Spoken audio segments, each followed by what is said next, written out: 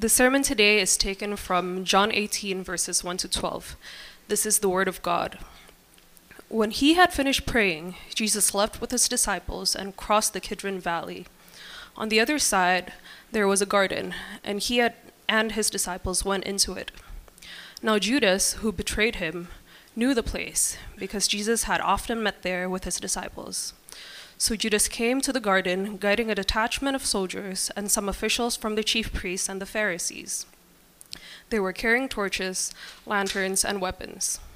Jesus, knowing all that was going to happen to him, went out and asked them, "Who is it you want?" "Jesus of Nazareth," they replied. "I am he," Jesus said. And Judas the traitor was standing there with them.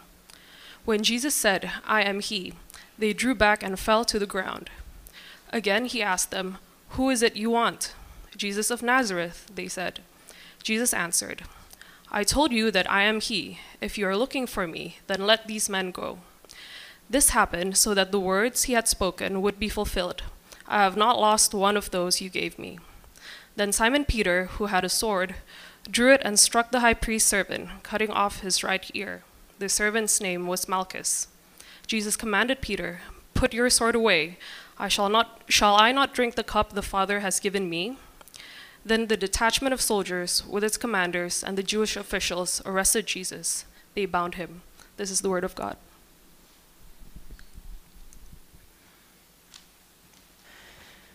Thank you, Indita. Friends, we're back. Actually, let me pray one more time before we start. Father, again, we beg you, and we come to you knowing finite minds cannot comprehend your word. And the particular message of this text can be viewed as difficult and hard. And I pray that you soften our hearts, give all of our attention right now to your word. In Jesus' name we pray. Amen. Okay, friends, we're back in our series of the book of John. We took a 3-week break, and now we're starting John 18. Okay, and probably we're going to just go straight through from John 18 all the way to the end, which is John chapter 21, and we're not going to take any more breaks because that's four chapters before we end. So before the 3-week break, we preached through John chapter 14 to 17. John chapter 14 to 17 is what we call the farewell discourse.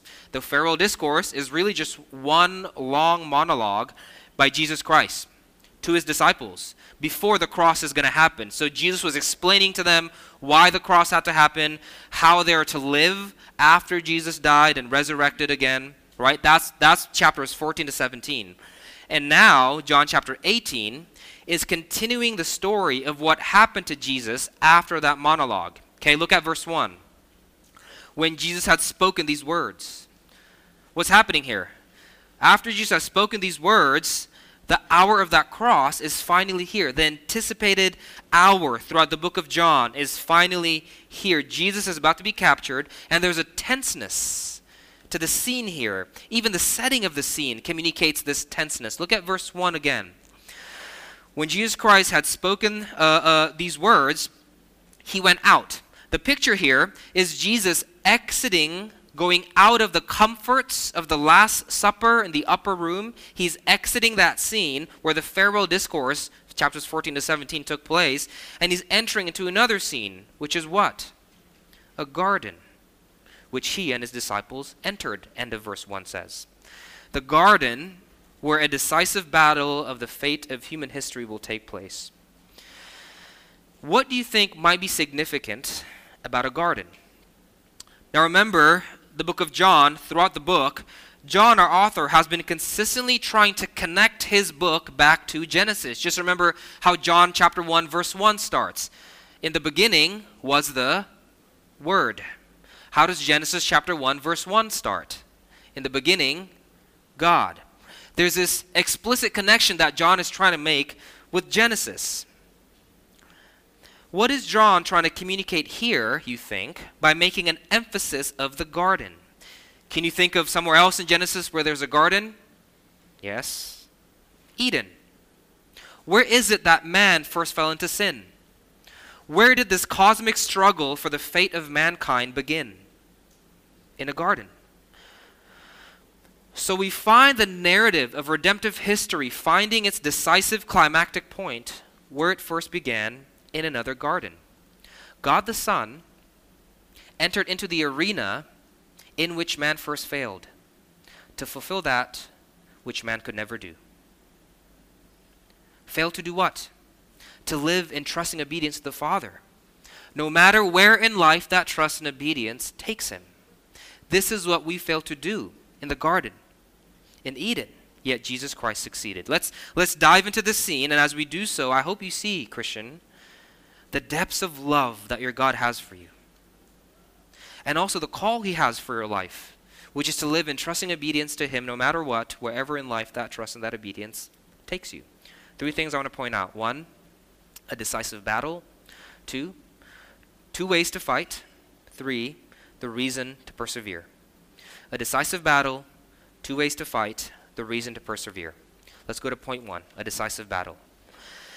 Now, the similarities between the garden scene in Eden and the garden scene we find here today is not only that the location is a garden, but also all the parties that are present here. First, you find who? Satan. He was present at Eden. And here, he's not directly present, but his primary representative was. Who is that? Let's go to verse 2. Now, Judas, who betrayed him, also knew the place, for Jesus often met there with his disciples. If you remember, Judas in John chapter 6 was associated with who? With the devil. He is here now, face to face with Jesus Christ, God in the flesh. And how is Judas described here? As the one who betrayed Jesus. This is important, friends. You got to take note of this. Judas is described as a betrayer, not as an enemy. Why is he specifically described as a betrayer? See, the term enemy, an enemy is somebody who previously probably had no ties or relationships with you, but yet is against you. But a betrayer is somebody who once was your friend, somebody who once had a relationship with you, but then turned against you. Why is Judas described in that way? Because here is not only representing Satan, but he's representing Adam, mankind, all of us. Adam, who had a deep, loving relationship as God's creature, and God as his creator.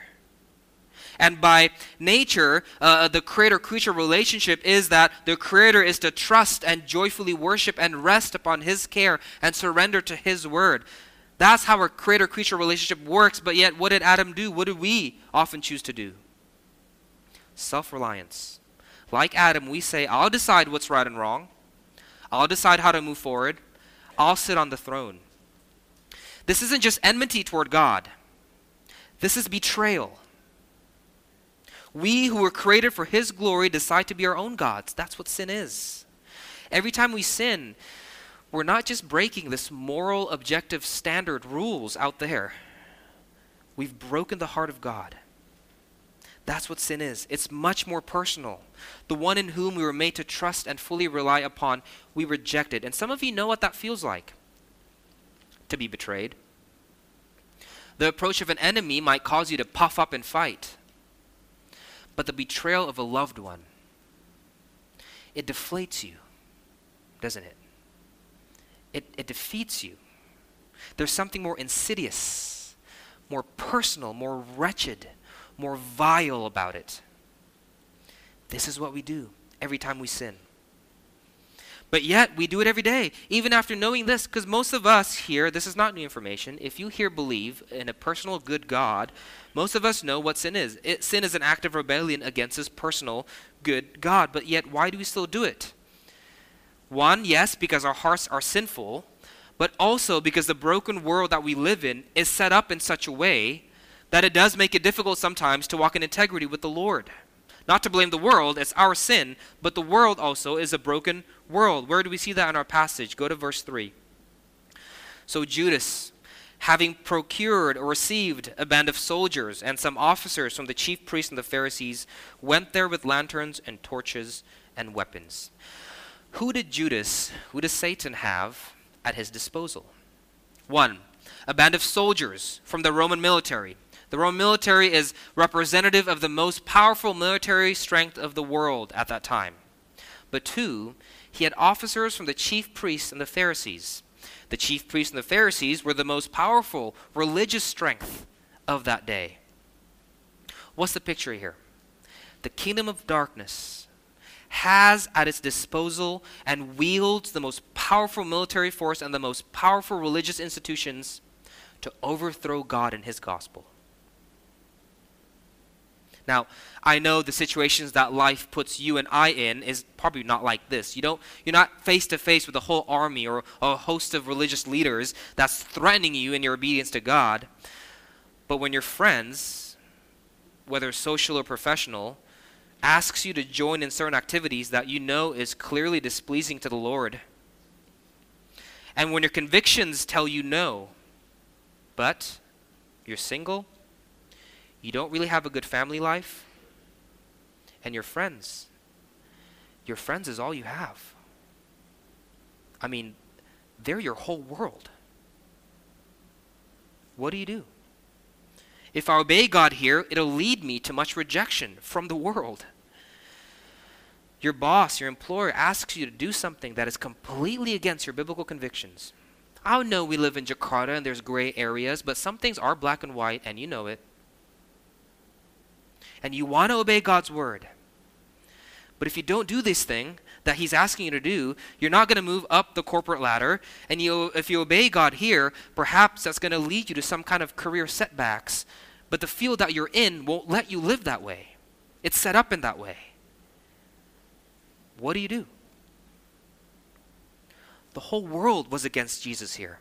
But yet he was able to remain faithful to God's will. To the end, how? How did he do that? Let's get practical. 1, you're not going to like this. I'm going to get emails, I know it. 1, you must know that if your obedience to God brings you to a place of suffering, you must know that place of suffering is not a detour. If obedience to God brings you to a place of suffering, that place of suffering is not a detour. That place of suffering is dead center within God's will for your life.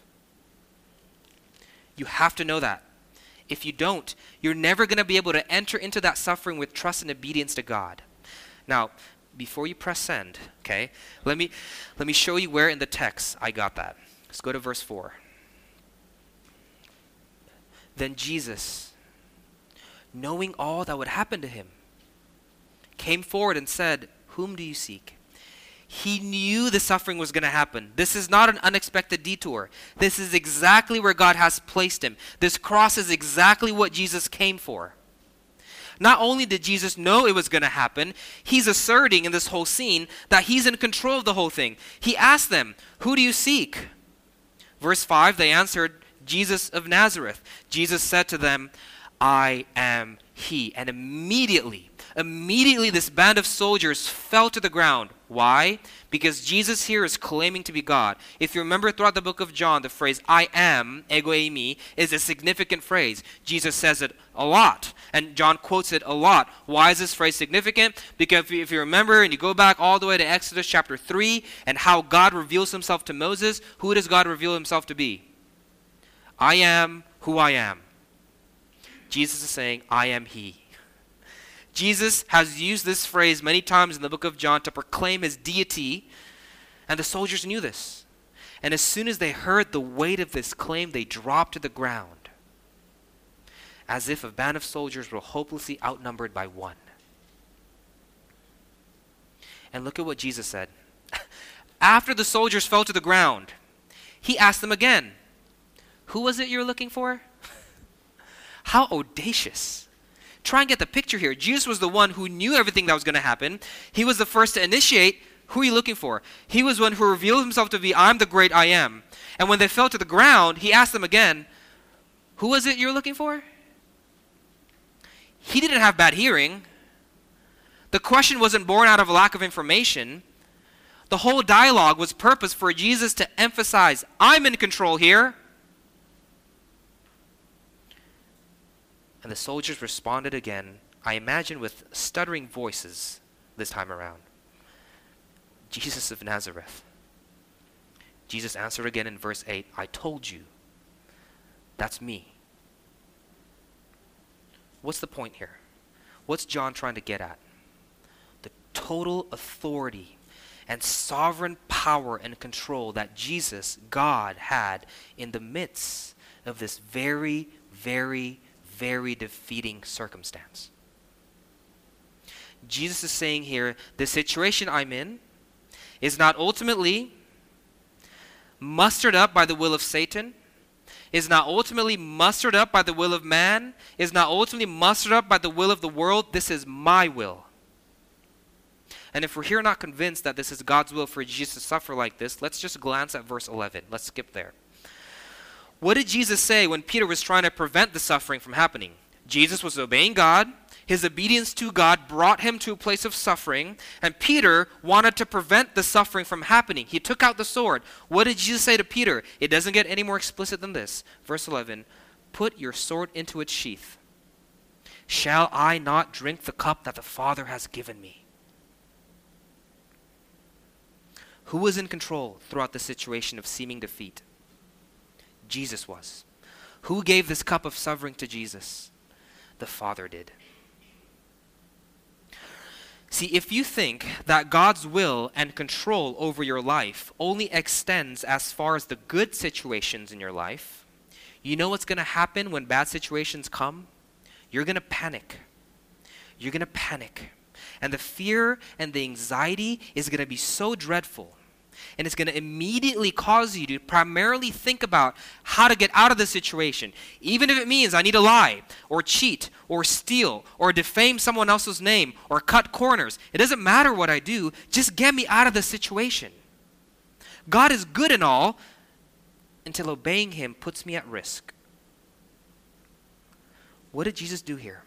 He beheld the frightening circumstance that his obedience to the Father has led him to, and he said, what gave him the boldness to remain to the Lord no matter the cost, he said, this is my Father's will.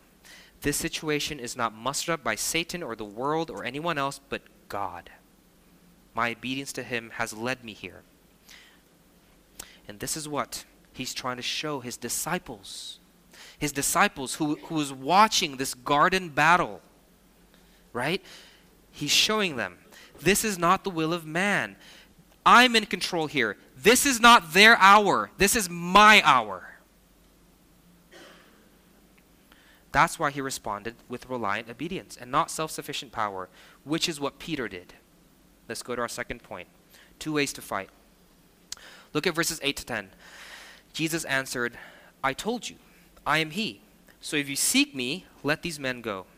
This was to fulfill the word that he had spoken. Of those whom you gave me, I have lost not one. Then Simon Peter, having a sword, drew it and struck the high priest's servant and cut off his right ear. The servant's name was Malchus. Now notice here what John is trying to emphasize. Notice, Peter was not fighting in self-defense. He wasn't.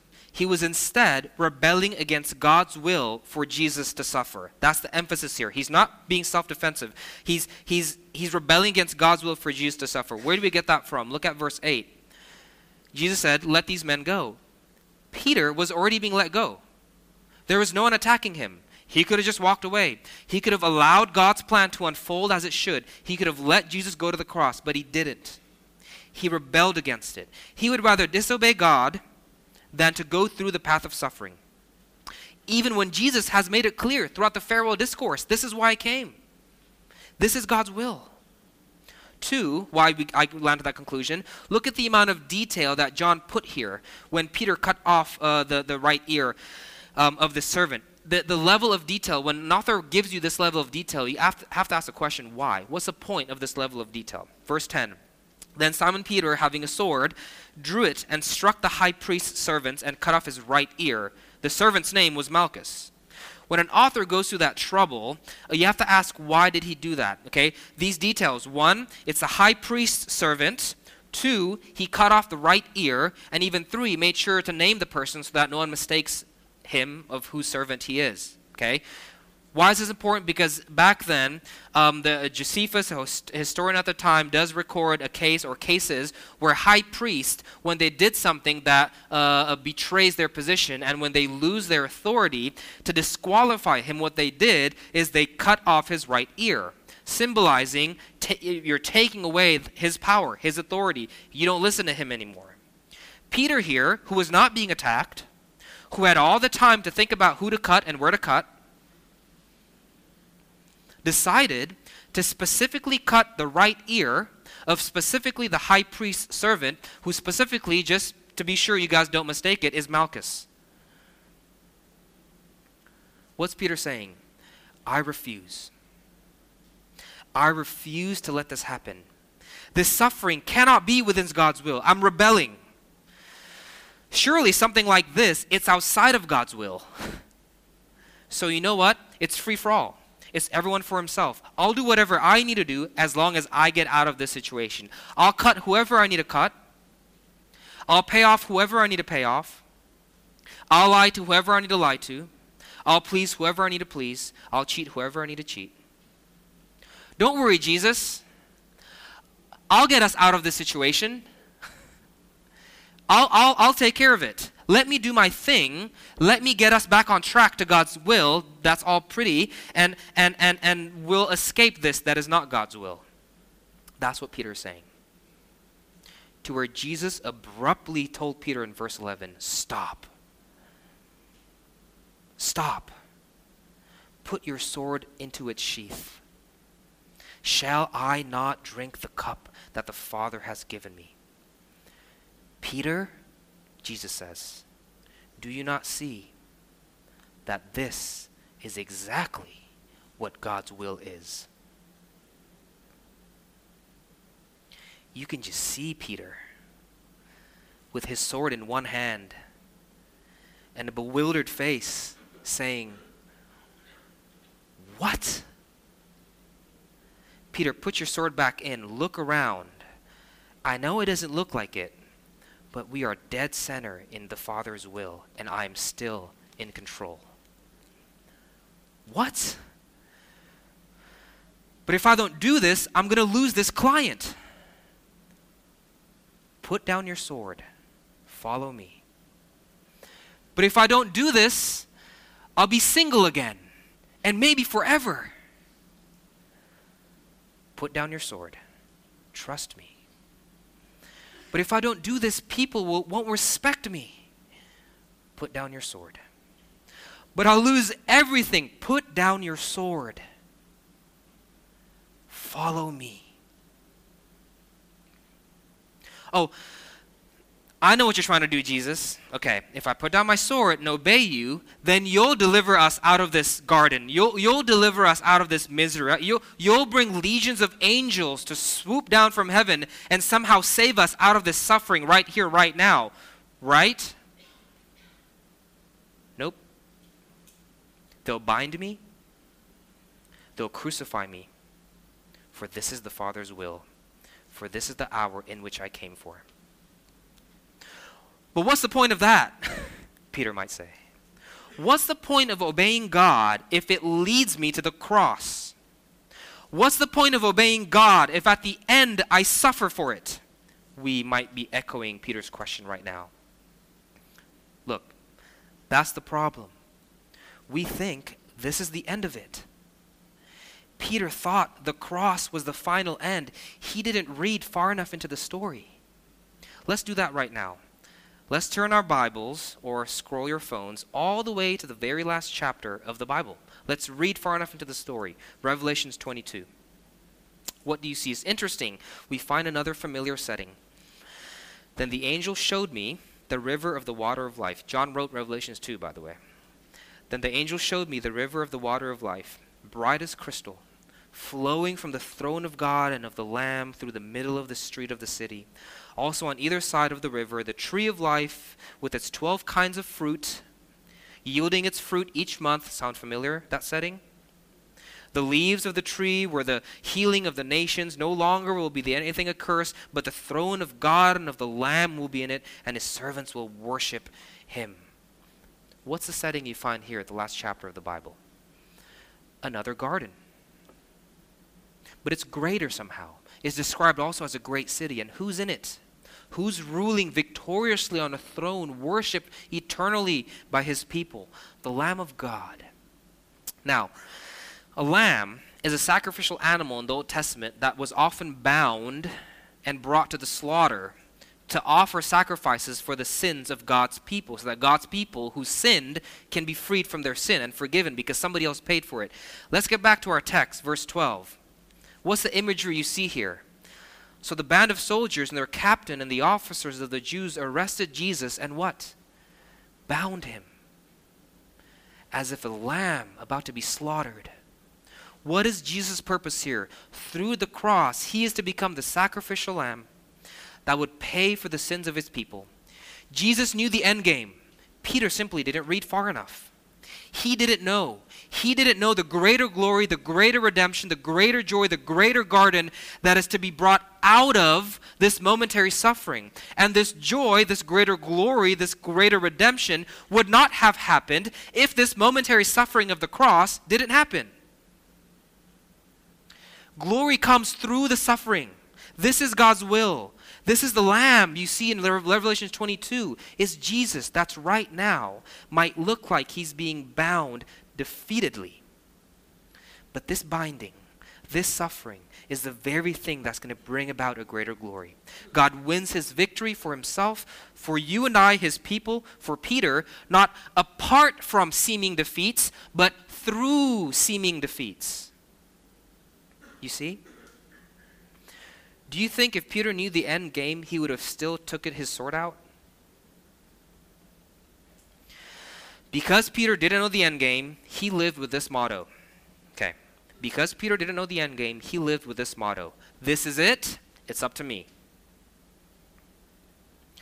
But because Jesus knew the end game, he was able to live with this motto. This is not it. Watch my Father work. If you don't have that end game in mind, you will always live with that motto. This is it. It's up to me. Behold the future glory that will come through suffering, and you will speak as Jesus did. This is not it. Watch my Father work. Is your obedience to God taking you to a place of seeming defeat? Is your obedience to God causing some sort of pragmatic disadvantage to your life? If so, don't be surprised. This is the path of glory God has been operating with throughout history. This is the path of glory he threw himself into. Let me read 1 Peter 4:12-13. Beloved, do not be surprised at the fiery trial when it comes upon you to test you, as though something strange were happening to you. This is God's will. But rejoice insofar as you share Christ's suffering, that you may also rejoice and be glad when his glory is revealed. Our passage is telling us if your obedience is causing some sort of pragmatic disadvantage to your life, if your obedience to God is causing you to move through fiery trials, don't be surprised. You're not outside of God's will. You're dead center in it. Keep obeying. Do not turn to the motto, this is it, this is up to me. If you do, you'll be frantically thrown into unrest.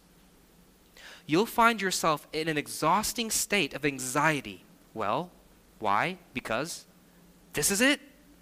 There's nothing more to the story. This is the end. Everything is up to you and how you get yourself out of the situation. And like Peter, you'll find yourself madly swinging your sword left and right, willing to do just about anything to find deliverance from that defeat that really is just momentary in nature. And your disobedience might pragmatically solve that momentary one situation, and sure, you might find momentary rest, but that brief sense of rest will very quickly be interrupted as your conscience whispers upon your heart, I can't believe you did that. I can't believe you did that. And the next suffering comes. Do not live with the motto, this is it. It's up to me. But let's say you have a cheat sheet. Let's say the Bible is true. God does win battles through seeming defeats. God does use seeming defeats as the very thing that produces a greater glory for him and for his people. Let's say Peter knew that. The cross was the way that he himself is to be saved. He would not have walked this life with anxious self-reliance. He would have not been wailing his sword around hurting others, but instead respond as Jesus did, with meek submission unto the Father. Let your will be done. I will obey. Now, this won't be easy. Peter might be clenching his fists as he saw the soldiers take Jesus away. He might be grinding his teeth as he trusts the Father and the soldiers to bind Jesus. His brain might have to force his arm muscles to not take the sword out of the sheath. But he will remain obedient. You want to remain obedient to God in this life, even when that obedience might take you to places of seeming defeats. One, you got to know this is his will. You're not outside of it. You're dead center in it. Two, he's in full control. This is his hour, not theirs. Three, if you turn the pages far enough, there's a greater glory that will come out of this. That would not be as glorious as if it could be if this didn't happen. Okay. Let's go on to the last point. I want to share how those three things, you got to know you're in his will, you got to know he's in full control, and you got to know there's a greater glory at the end of the day. That's not enough. It's not enough. It's not enough for you to know those three things and walk obediently to God through suffering. It's not. Jesus also had another motivation. You need more than just your mind to be assured of these truths. You need your heart to be moved by a person. Last point, the reason to persevere. Now, it's tempting to think like this. A lot of Christians fall into this. I sometimes do too. The reason why Jesus was able to persevere is because of delayed gratification. You see? The primary motivation that Jesus can persevere through this suffering, momentary trial, is because he knows that if he suffers now, he'll get rewarded for it later. Okay, sure, delayed gratification is an aspect of Jesus' perseverance, but delayed gratification is not the mark, is not the main motivation of what made Jesus persevere. And it won't be yours either. It's not enough. What was Jesus' main motivation? Love. Love. In that garden, he felt a love so great. That's what motivated him. That's what made him put his hands out to be bounded. A love for who? One, for God the Father. Look at verse 11. He loved God the Father. Shall I not drink the cup that the Father has given me? He did this because he loves God the Father. But two, a love for his disciples. For you and I, if you've received Christ. Look at verse 8. If the gospel is not summarized here, look at verse 8. If you seek me, let these men go. Why did Jesus have to go through all this? Why couldn't he just let Peter drive them away? Because he knew in order to save his disciples, in order to save Peter and everyone else back there, in order to save you and I today, who have received Christ as Lord and Savior, he had to pay for their sins. Remember, you and I betrayed God. You and I betray God every day when we sin. We have crushed the heart of God. We deserve justice, wrath. But God in his love for us came down and offered himself as a sacrificial lamb to be crushed in our place. He came down, bound himself to this hour, said, "Take me, let them go." The Son of God willingly allowed himself to be bound by sinners like a sacrificial animal so that in his death the sins of his people may be washed clean. This is why he persevered. This is why he bound himself, not just for delayed gratification, but because at that very moment, in that very garden, right then and there, he felt a love so great for the Father, and he felt a love so great for his disciples, he was willing to die for it. What's going to make you persevere? What's going to keep you obedient to God when that act of obedience is the very thing that's going to bring you down this fiery trial that can cause pragmatic disadvantages to your life? What's going to keep you going when the whole world seems to be against you? What's going to give you the power for obedience? Not delayed gratification. Not that, just that. You must have a love for Jesus right here, right now, that is so great that it makes you say, "Take the world, give me Jesus." Take it. Where are you going to get that kind of love? Where are you going to get that kind of love that's going to cause you to be willing to fight and die for your God? Is by first realizing that your God fought and died for you. What did Peter need? He didn't need a king that would scare the soldiers away with a sword. He needed a king that would pay for his sins with his wounds. That's what your King did for you. Will you receive it? This is what the Bible is all about. What's the garden narrative all about? A story of God's delayed gratification? That's involved in it, but primarily no. It's a story of God's love for his glory and for you. Take me, let them go, crucify me, set them free, lay their sins upon my head, all of it, so that not a hint of sin may be found upon theirs. Let me drink the cup of God's wrath and justice meant for them. Just set them free. If Adam's sin in the first garden brought us death through life, Jesus' disobedience in the second garden gave us life through his death. He did what we could never do. Romans 5:15-19. For if many died through one man's trespass, Adam, much more have the grace of God and the free gift of the grace of that one man, Jesus Christ, abounded for many. For as by one man's disobedience the many were made sinners, so by the one man's obedience the many will be made righteous. This is what it means to be a Christian. To realize how great a love that God has for you, which cleanses all of your sins, and to respond to this love with glad acceptance, which will propel you to trust and obey him, no matter where that trust and that obedience takes you. Choose him. Choose him, not this world. That's the Christian's plea. Is it yours? Let me pray. Father, we thank you for this time. We thank you that you have given your Son to die for our sins. We thank you that in your love, you have not left us to your justice. You have not left us to your wrath. But instead, you've given your one and only Son to be a sacrificial lamb bound for our sins.